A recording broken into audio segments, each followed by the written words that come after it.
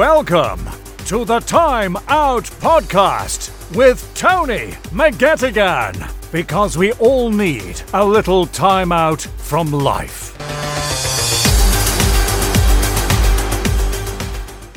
Hello, I'm Peter Dixon, the voice of the X Factor, and you're about to listen to my interview with Tony McGettigan on the Time Out Podcast. Welcome to episode number 34 of the Time Out Podcast with me, your host, Tony McGettigan. And my guest today is a man whose voice has been airing on TV and radio across various entertainment shows for decades. Shows such as Britain's Got Talent, The Price is Right, and primarily, I suppose, he's best known as the voice of the X Factor in introducing many acts onto the stage. And his name is Mr. Peter Dixon. Peter, you're very welcome to the Time Out Podcast. Well, thank you very much for having me on, Tony. Yeah, great to speak with you. And I suppose the first question I would like to ask you is, how are you? I'm well, very well, actually. About 6 weeks ago, I fell over in my studio and badly injured my hip, so badly that I had to have a hip replacement. So the last 6 weeks I've been hobbling around. I'm on the mend now, so things are getting much better. But again, with lockdown as we're in now, just about to come out of it, couldn't have happened at a better, if there is a better time for such a thing to happen. I've been fortunate in that there's been nowhere to go anyway, so I've been convalescing at home, but still getting on with work. And that's one of the benefits of being, I guess, doing what I do for a living, is that I can work from home because I have my own home studio, and so it's been business as usual during lockdown for me. Yeah, I'm sorry to hear that you hurt yourself, but as you say, if you could pick a time for it to happen, it didn't happen at a bad time. You know. That's right. Yeah, exactly. Yeah, and just to speak a bit more about the business, because I've been looking into your sort of the work you're doing, Peter, and of course, before we get on to the work you do with the voiceovers, you have your own business, and it's called Gravy for the Brain. I do, yes, and it's an odd name for a business. I know. I won't bore you with how we came up with the name, but it was born out of a necessity, really. My business partner, the guy that runs it with me, is a voice director. He directs voice actors in video games. And he, many years ago, said to me, I'm fed up with using the same voice actors in the games that we run, because it's quite a specialized niche in voice acting, in that there are certain techniques and things you need to know about how to do voice in video game. So he said, I end up training people on the job in front of clients, and that's not ideal. So he and I had this conversation, and we came up with the idea that we would form a business to train actors to become voice actors in the video gaming industry. Yes. And so that's what we did. And then from there, the business then grew into what is now the biggest voice acting academy or university, if you want to call it that, virtually in the world. We've trained something like close to 50,000 voice actors around the world in all aspects of voiceover, from video gaming to audiobooks and everything else in between. And so that's how that business started. And I'm really delighted to and very proud of what we've achieved there, because, you know, I've had 40 odd years of working in this industry. Hugh's had about 30. So with our combined experience, we've been able to pass on our combined knowledge and the knowledge of all the other people and all the other staff who work for and with us to a new generation of voice actors and voiceover artists around the world. So it's kind of nice to know that there's a kind of legacy that I've left behind. Not that I'm going anywhere or anything, but I just think, you know, it's nice to have something permanent rather than the impermanence of a lot of the work that I do. You know, a lot of it's very ephemeral. It just kind of comes and goes, and never gets seen or heard again. There's something nice about that, I think. The old saying is, there's no substitute for experience, and you certainly have plenty of that, Peter, and it's great, the business idea. I absolutely love it, because I looked into it and I see what you offer, and it's quite extensive what you offer, and I'm sure many, as you've highlighted there, many people have availed of it. You know. Oh, yeah. We've got many, many members now all around the world. We're in South America, North America, Canada, Europe, Spain, you know, Arabia, Australia, and New Zealand. And we have offices in all those countries, and people who are training voice actors in those countries in the unique sort of quirks, if you want to call it that, for those countries, because voice acting is pretty similar around the world, but there are regional and country differences that we need to take account of. And so that's what we've done. And, I'm just so pleased that we've been able to do it. And it's growing into a pretty big business now, which is very gratifying for me to see. Yeah, and of course people will be only happy to come on when you listen to like yourself, because of the vast experience you do have yourself, Peter. And just going back to the start of your story, Peter, when I was looking at sort of doing research into our interview, I didn't actually know that you were born in Belfast in 1957. Yes, thank you for reminding me. Yeah. I grew up in Belfast and was left there when I was 23, 24, nearly. And that's where I started my career in front of the microphone, was at the BBC in Belfast. Yes. Well, before that, it was in hospital radio. I worked in a hospital radio station at the Royal Victoria Hospital in Belfast, and then moved on to doing work when I went to Queen's University to do a degree in psychology, and I worked during that period for the BBC in Belfast as a radio announcer. So I was reading news both on TV and radio in those days, and doing continuity work on Radio Ulster, as it was and that was great, for me to do that while I was still at university. I had an income apart from anything else, but I was also getting some great training and great experience while not really in a full-time job. And then when I left university, when I graduated with my degree, I then joined the BBC full-time in Belfast as a radio journalist, as a reporter. And I was working with some of the biggest names in journalism who are now some of the biggest names in journalism.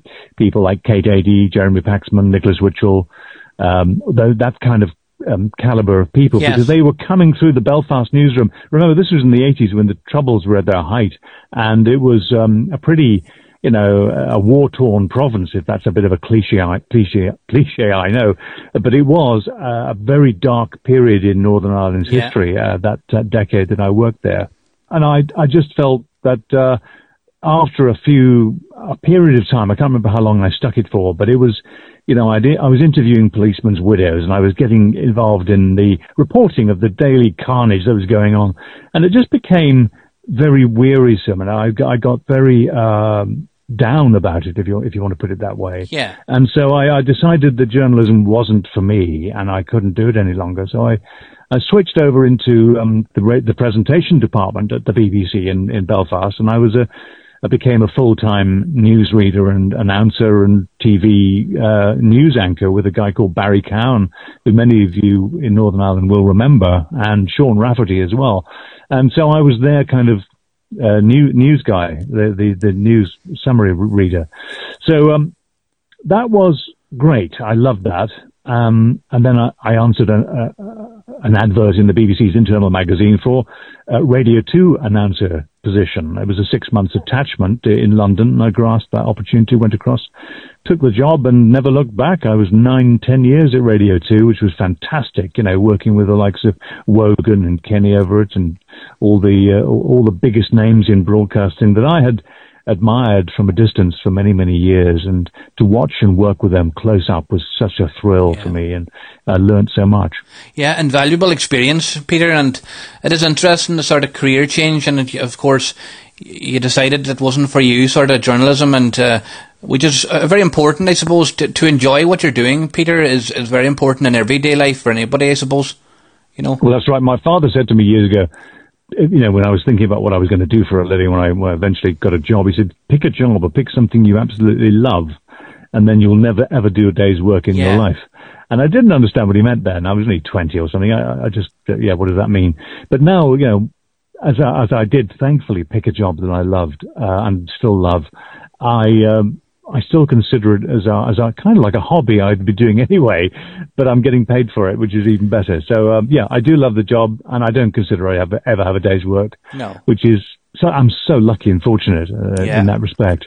That's fantastic, Peter. It definitely is a big bonus when you can do something you love to do. And just looking at, I suppose the easiest question to ask you, Peter, is there a show in Britain that you haven't worked on? Because when I looked at the list there that you've worked on, it's quite extensive, quite impressive, and you've worked with a lot of legends, as you say.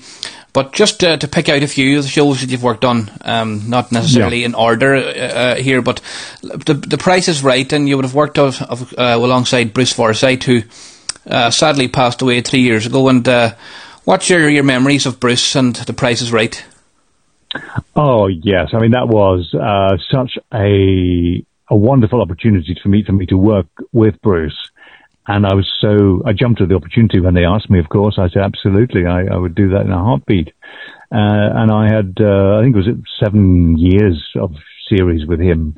And just to have the opportunity to get to know him personally and to work with him and watch him work, more importantly, was an absolute joy. You know, I've never seen anybody before or since be introduced onto a studio floor in a television studio in front of a live audience and be able to walk on the set and have the audience literally stand up and applaud him before he's even uttered a word. That speaks volumes for his reputation and how much he was loved. And then to watch him reel in an audience literally like they were his rightful prey. You know, he just had this uncanny ability to judge an audience's mood and instantly know what they wanted and be able to give it to them, and have them eat out of his hand within about 2 seconds. He was unique, and of course that kind of talent doesn't come overnight. I mean, this ability to do what I've just described comes through many, many, many years of failure and practice in front of live audiences, which Bruce had from his early career when he was a very young boy. I think he started when he was about 9 or 10 as the Mighty Atom, touring Britain's music halls, which he continued to do for many, many years in front of some of the toughest audiences you could ever imagine, including the infamous Glasgow Empire, where acts who were less than perfect were regularly pelted with rotten fruit. But he told me all these stories when we were in the hotel after work, and it was fascinating to hear these stories from him being told about his days, at the very early days, where he couldn't afford a hotel room, and he was traveling between these music halls up and down the country. So he would take a train at night and sleep on the luggage racks just to get some shut eye. And people forget that. They looked at Bruce the entertainer in his bow tie and working with Sammy Davis Jr. and people like that. They forget that there was this whole background to Bruce's career that required that investment, that practice, that energy, and that commitment to his craft that very few people nowadays are even prepared to do with this instant fame world that we now live in, where people think they want fame without having to put in the work. And something I've never understood. Somebody once said to me, "Do you want to be rich and famous?" I said, "Well, I'll just try the rich bit first and see if that covers it." Yeah, and Bruce, it definitely sounded like he had a rough start, but he certainly went to great lengths and had a very long career, and that is testament to himself as well. You know, really and truly. Yes, I think you're absolutely right there. I think nobody has a career in any business for that length of time without being good at what they do, and he certainly was one of the best.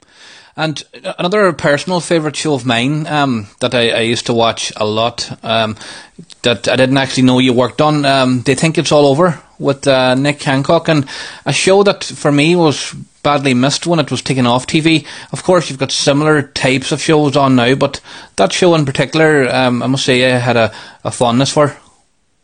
Yeah, there's lots of those shows that have never been seen again, which is surprising because broadcasters are always looking for the next big thing, and very often, invariably, they end up bringing back shows that have been off air for 10 years or so, and they present them to a whole new audience, a whole new generation, if you like. And again, that's what X Factor basically was, wasn't it? It was Opportunity Knocks revisited and renewed. So, they think it's all over. Maybe has had its day and will never come back. I don't know.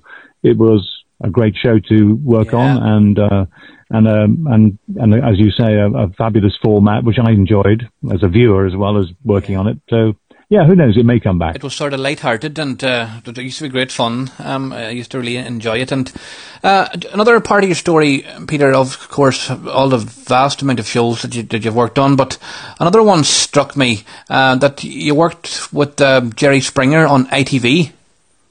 Yes, I did. Yeah. Yeah. That was a show called Tonight with Jerry Springer. It was on ITV, and then it moved to Channel 5, and then poor old Jerry's ambitions of being the next late-night chat show king in the UK came crashing down because Dawn Airy, the controller of Channel 5, finally, closed that little chapter for him, and he moved back to America. He was an interesting guy. I mean, a very clever man, very well educated, a former politician himself, who found himself being perhaps famous or infamous for being the host of a show called Jerry Springer, which that's right. Which must be nice to have a show named after you. But we all know what Jerry Springer was all about. It was the exploitation, if you like, of people who had family disagreements, and it was a rich vein for him for many, many years as a cable show. He made absolute millions from it, as did the companies that took it. And he's an interesting man, and I don't know what he's doing now. I think he's probably retired now. He must be quite an age. Well, tell me, just to get your own opinion, a lot of people watching the likes of Jerry Springer, and myself included, the thought does come across your mind where a lot of this has to be sort of staged, literally. Is it sort of real life, or was it just can you clarify that, or would you know, Peter? Well, no, I couldn't speak for Jerry Springer or any of those kind of shows because I've never worked on them. The show I worked on was Jerry Springer, the chat show. It was a late night chat show, an entertainment show, nothing at all like what he was known for in the US. So, I don't know anything at all about the US version of these shows, other than as a viewer like you, I watched them occasionally, found them abhorrent and equally fascinating at the same time. Yeah, they would definitely have two good words there and to use, but no, it's certainly an interesting character, without doubt. And in 2012, Peter, we'll come to the X Factor next, but in 2012 you were the official voice of the Olympic beach volleyball at the London 2012 Olympic Games. That must be set very highly for you as well. Great honour. Well, one of the highlights of my career, I think. Yeah, I mean, it was a remarkable opportunity and never to be repeated again in my lifetime, and so I grasped it with both hands and was so honoured and thrilled to do it. I just can't tell you how fun it was. When I was asked to do it, I had to go home and tell my wife that I was going to be the announcer at the beach volleyball, and it nearly caused a divorce in our house because the connotations, of course, of beach volleyball is that they don't wear very many clothes when they play. Yes, revealing. And actually, it is a very simple game, but it's a brutal game because you play on this really deep, fine, powdery sand, and it looks easy when you watch it on TV or if you watch it on the beach. But actually, moving around in that sand, your feet sink into it. It becomes really hard to move. It's like you're wearing lead shoes. Yes. And so these girls and guys that play it are, at the peak of athleticism. They are very, very fit, and it is physically extremely demanding. But to sit there in the London 2012 Olympic Games in Horse Guards Parade in that wonderful setting with the most iconic buildings in the United Kingdom lit up and surrounding you, like from the big wheel on the Thames, the Millennium Wheel. You've got the Houses of Parliament, the Elizabeth Tower with Big Ben lit up in orange, and then the Telecom Tower behind you, and the Admiralty buildings. Rich history of Britain's cultural background and heritage, and then this most fantastic temporary stadium built out of scaffolding, housing 12,000 upwards people, rising up in very steep rows. London at that point was the centre of the universe, and here was me, little Peter Dixon from Belfast in the middle of it all. Couldn't believe my luck. It was just so much fun. I loved every single second of it, and I still can't believe it happened. A great moment for your career, Peter, and certainly a deserved moment as well for you, because you've had such a long career yourself, and continually impressing, and you're still very much in the thick of it. And of course, one of the heroes of 2012, I don't know if you're catching it at the minute, but Sir Mo Farah is currently on I'm a Celebrity, Get Me Out of Here. Yes, I've seen him on there. Yeah, I've always been a big admirer of his.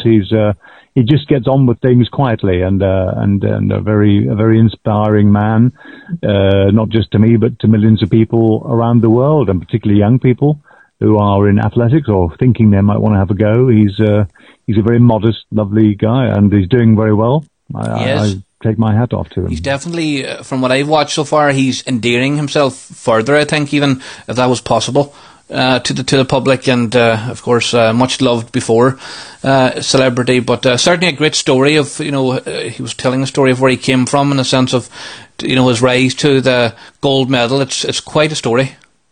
Mo Farah's story. Yeah.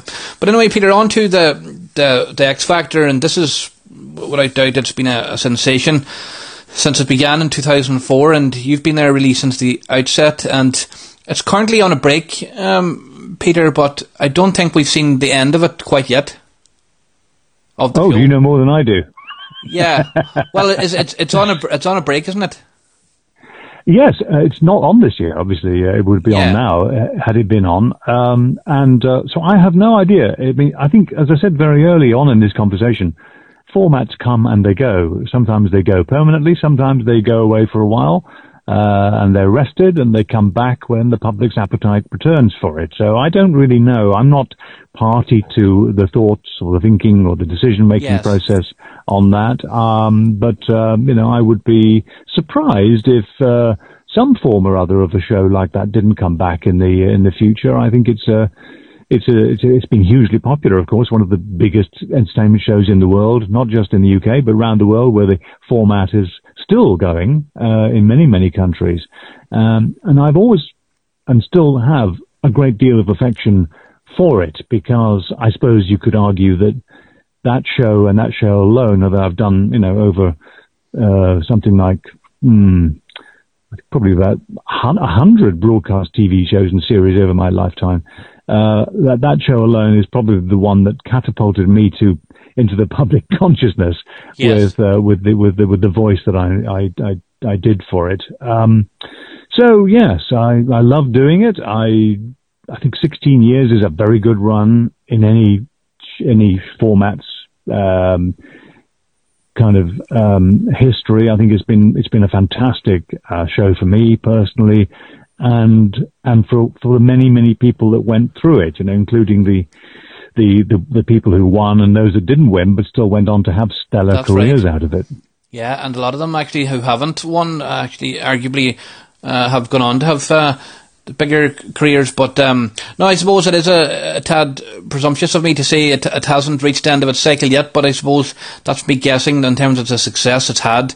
It's hard to envisage that they would get rid of it completely, but of course we don't know. Well, I don't know. I think, Terry Wogan once said to me, it's, when you're talking about an individual career, I said to him once, are you ever going to retire? And he said, well, I would like to be able to retire on my terms and at the time of my choosing. And he said, rather than stay on at the party too long, and become a bore.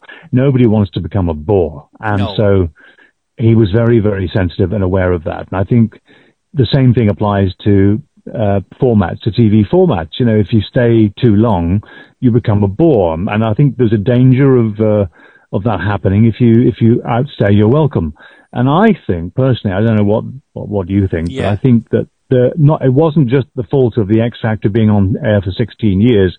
It was the fact that there were so many talent shows and competitions that were airing on television, on all formats, on all channels, that the public then, naturally become immune to the excitement of them, and there's nothing terribly new about them. So unless there's something particularly different.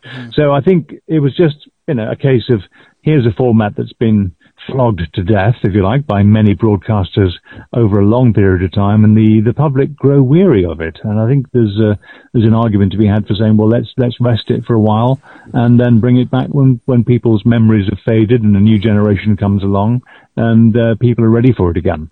I would love personally to see a sort of change to the X Factor, and in the sense of like the artists that have been on there. Obviously, there's all different themed weeks where they're covering different songs. But I suppose I would love to see a twist on that, in the sense of maybe something like a songwriters special. I know that's not going to be easy to implement because a lot of songwriters, like, to write a great song isn't easy.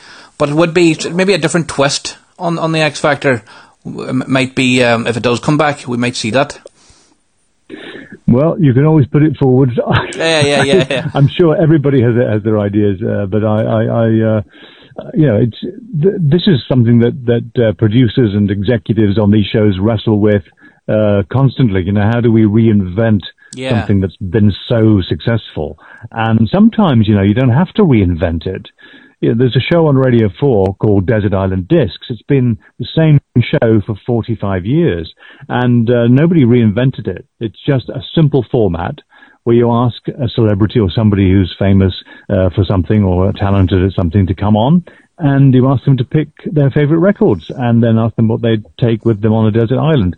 And it's that simple. And that's what's part of its charm, you know, is it is simple. It's easy to understand. There's no drama with it.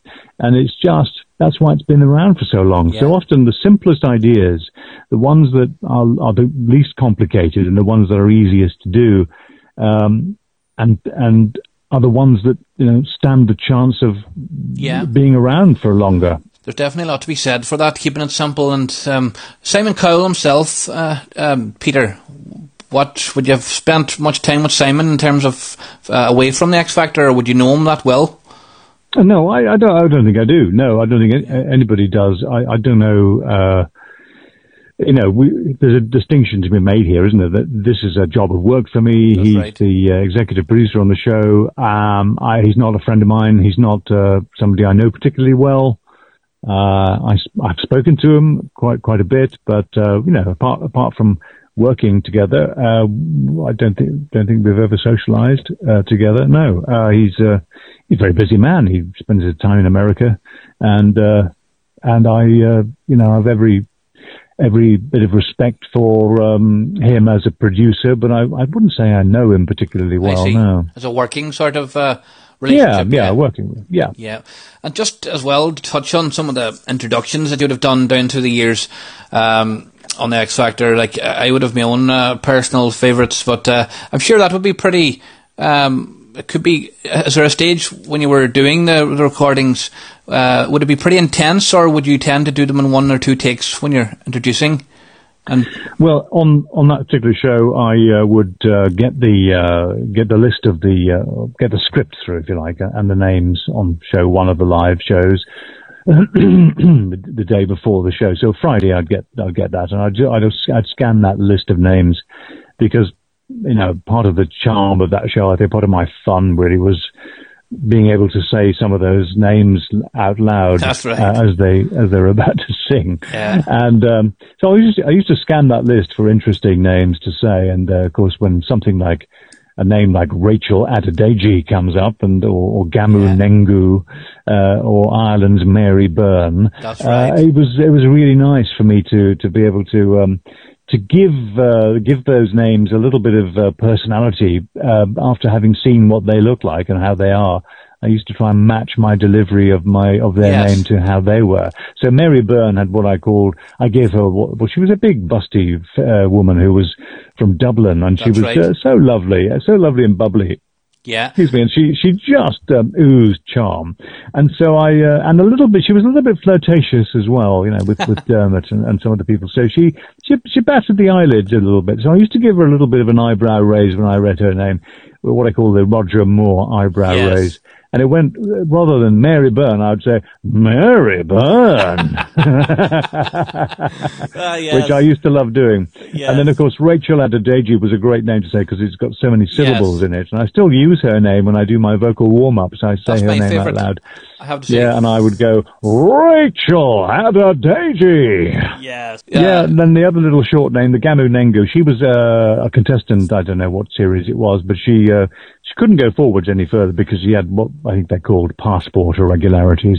And so, but I was so looking forward to saying her name, Gamu Nengu. Yeah. With the two open vowels at the end of her first name and second name, you can really stretch it out, and go over the top of it. Sort of give them a good introduction, and you definitely sense, so. You definitely sense the love of what you do there, Peter, even in the enthusiasm, and of course our own Westlife in Ireland were on there a number of times as guests as well, and I also loved the way you did Westlife's introduction as well. Yeah, sort of. You can maybe give us a wee go at Westlife. Ladies and gentlemen, please welcome Westlife. Yeah, ever the professional. So easy, just turn it on. I've got a funny story about Westlife. I was asked to do I was asked along to by the Showbiz Entertainment editor on the News of the World to go to to Rupert Murdoch's party many years ago. It was a huge affair in Wapping at the old Printworks, and the place was rammed to the rafters with thousands of people. And the drinks were flowing, and the editor of the paper said to me, "Oh, would you do us the honour? We hate to ask you to do this because you're here on a social event, but would you mind introducing our star turn, our star act, our entertainment onto the stage tonight?" I said, "No, not at all." And I said, "Who is he?" He said, "Oh, it's Westlife." Yeah. I said, "Great, brilliant." About 15, 20 minutes or so passed since that conversation, and I'd forgotten to write the name down on my hand or write it. I normally write it on a card and then commit it to memory when I'm side of the stage and I can walk out there and say it. So, the time came, and I'd had a few drinks, and the alcohol was weaving its magic inside my head. I wouldn't normally drink if I was working, by the way. This was just a social event. I was helping them. So I walked out on stage and got the huge audience to be quiet, and Rupert Murdoch was in the room himself. And I said, "Ladies and gentlemen, Mr. Murdoch has a very special surprise for you all this evening. We have a star guest. Well, several star guests." Yes. And I said, and the audience were going, "Ooh, I wonder who it could be." And I said, "Ladies and gentlemen," I looked to my right, and I could see these 5 guys standing there, and their faces were, they were giving me the thumbs up, and they were smiling. And I suddenly thought to myself, I had this panic. I suddenly thought, did he say the guests were Boyzone or Westlife? The drink was playing havoc. Westlife or Boyzone? Boyzone? And I couldn't remember. Honestly, couldn't remember. And I looked back at them again, and the audience were looking at me. And this all may have happened in about 3 seconds, but it seemed like a month. Yes. And I was going, "Oh my God, if I get this wrong, it'll be a car crash." Yes. And I'll be drummed out of that building and probably thrown in the Thames. So I thought, well, this is it. This is red or black. I'm at the Monte Carlo Casino roulette wheel. I've put everything on red. Here we go.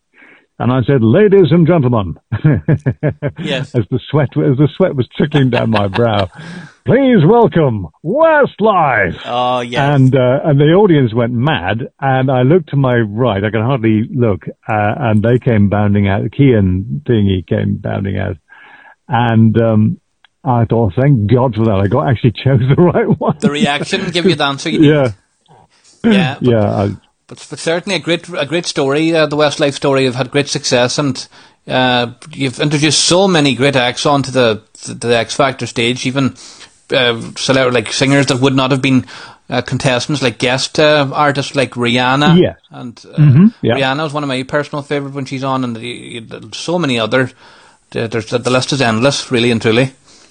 Oh, I mean, the list is a stellar list of the creme de la creme of music acts and singers and big, huge global stars. It's been a thrill to work on that show and all the other ones I work on as well, where I get to meet these people and be close up to them. I have to give great credit though to the X Factor in the sense of Simon Cowell and the whole backroom team and yourself, Peter, because you've made the whole experience of a weekend. It was people's weekends for a long time, for many years there.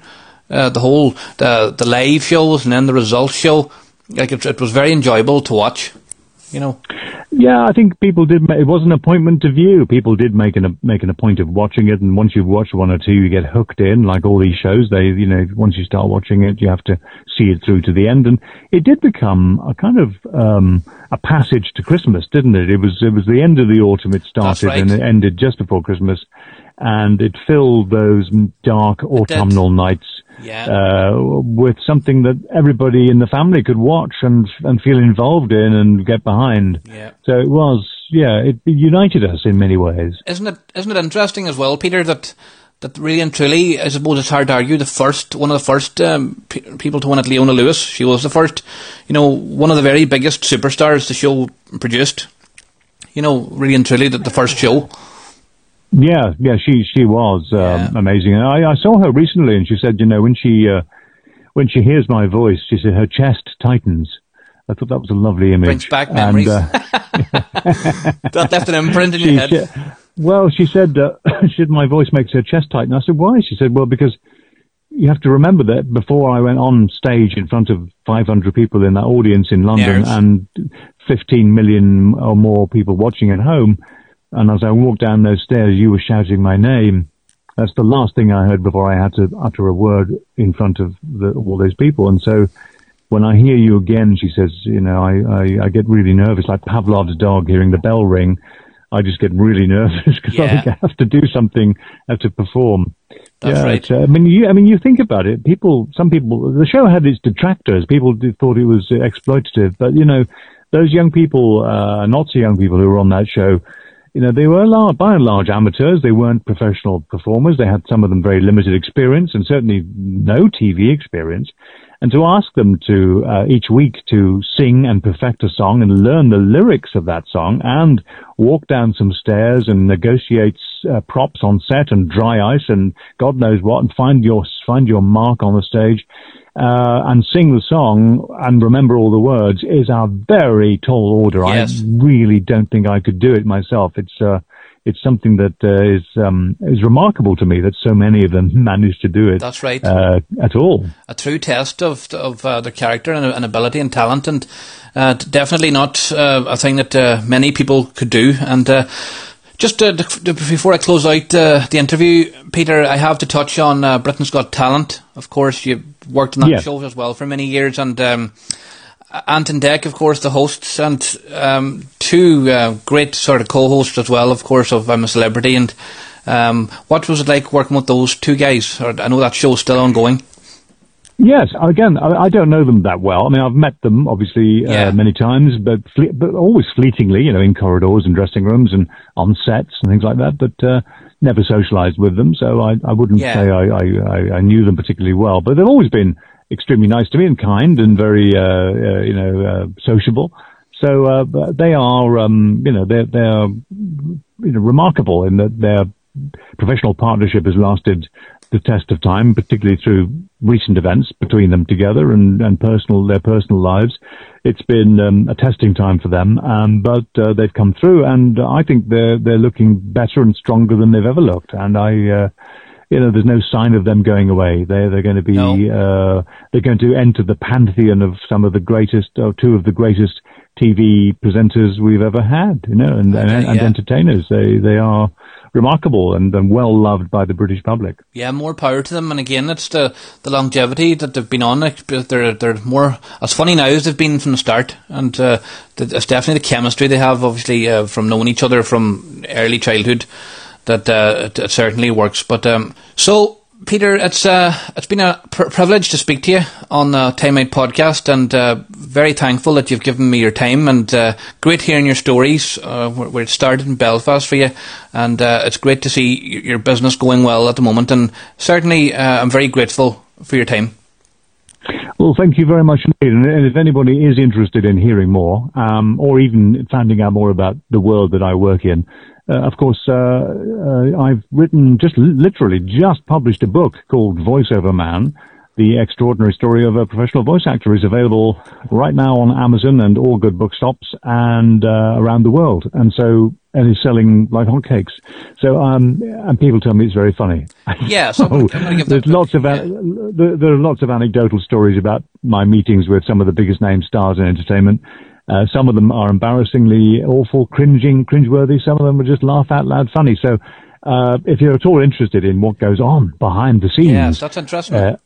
On TV and radio, then let me be the first person to recommend Voiceover Man to you. It's available now. Thank you very much indeed for having me on, and I've absolutely enjoyed every single second. So thank you so much. I wish you all the very best, and a very happy Christmas to you and everybody that's listening. Thanks very much, Peter, and it's been an absolute great joy to speak to you. And I will be checking that book out as well. So thank you very much. Well, folks, there you have it. That was episode number 34 of the Time Out podcast with Mr. Peter Dixon, and a great chatting to Peter, a legend in his own right, and certainly loved by many people across Ireland, Britain and the world. That voice of his is instantly recognisable. I think many would agree. Keep your eye out for episode number 35, which will be coming in the next week. Until then, though, take care and goodbye. For more on the Time Out podcast, visit thetimeoutpodcast.ie. Thanks for listening.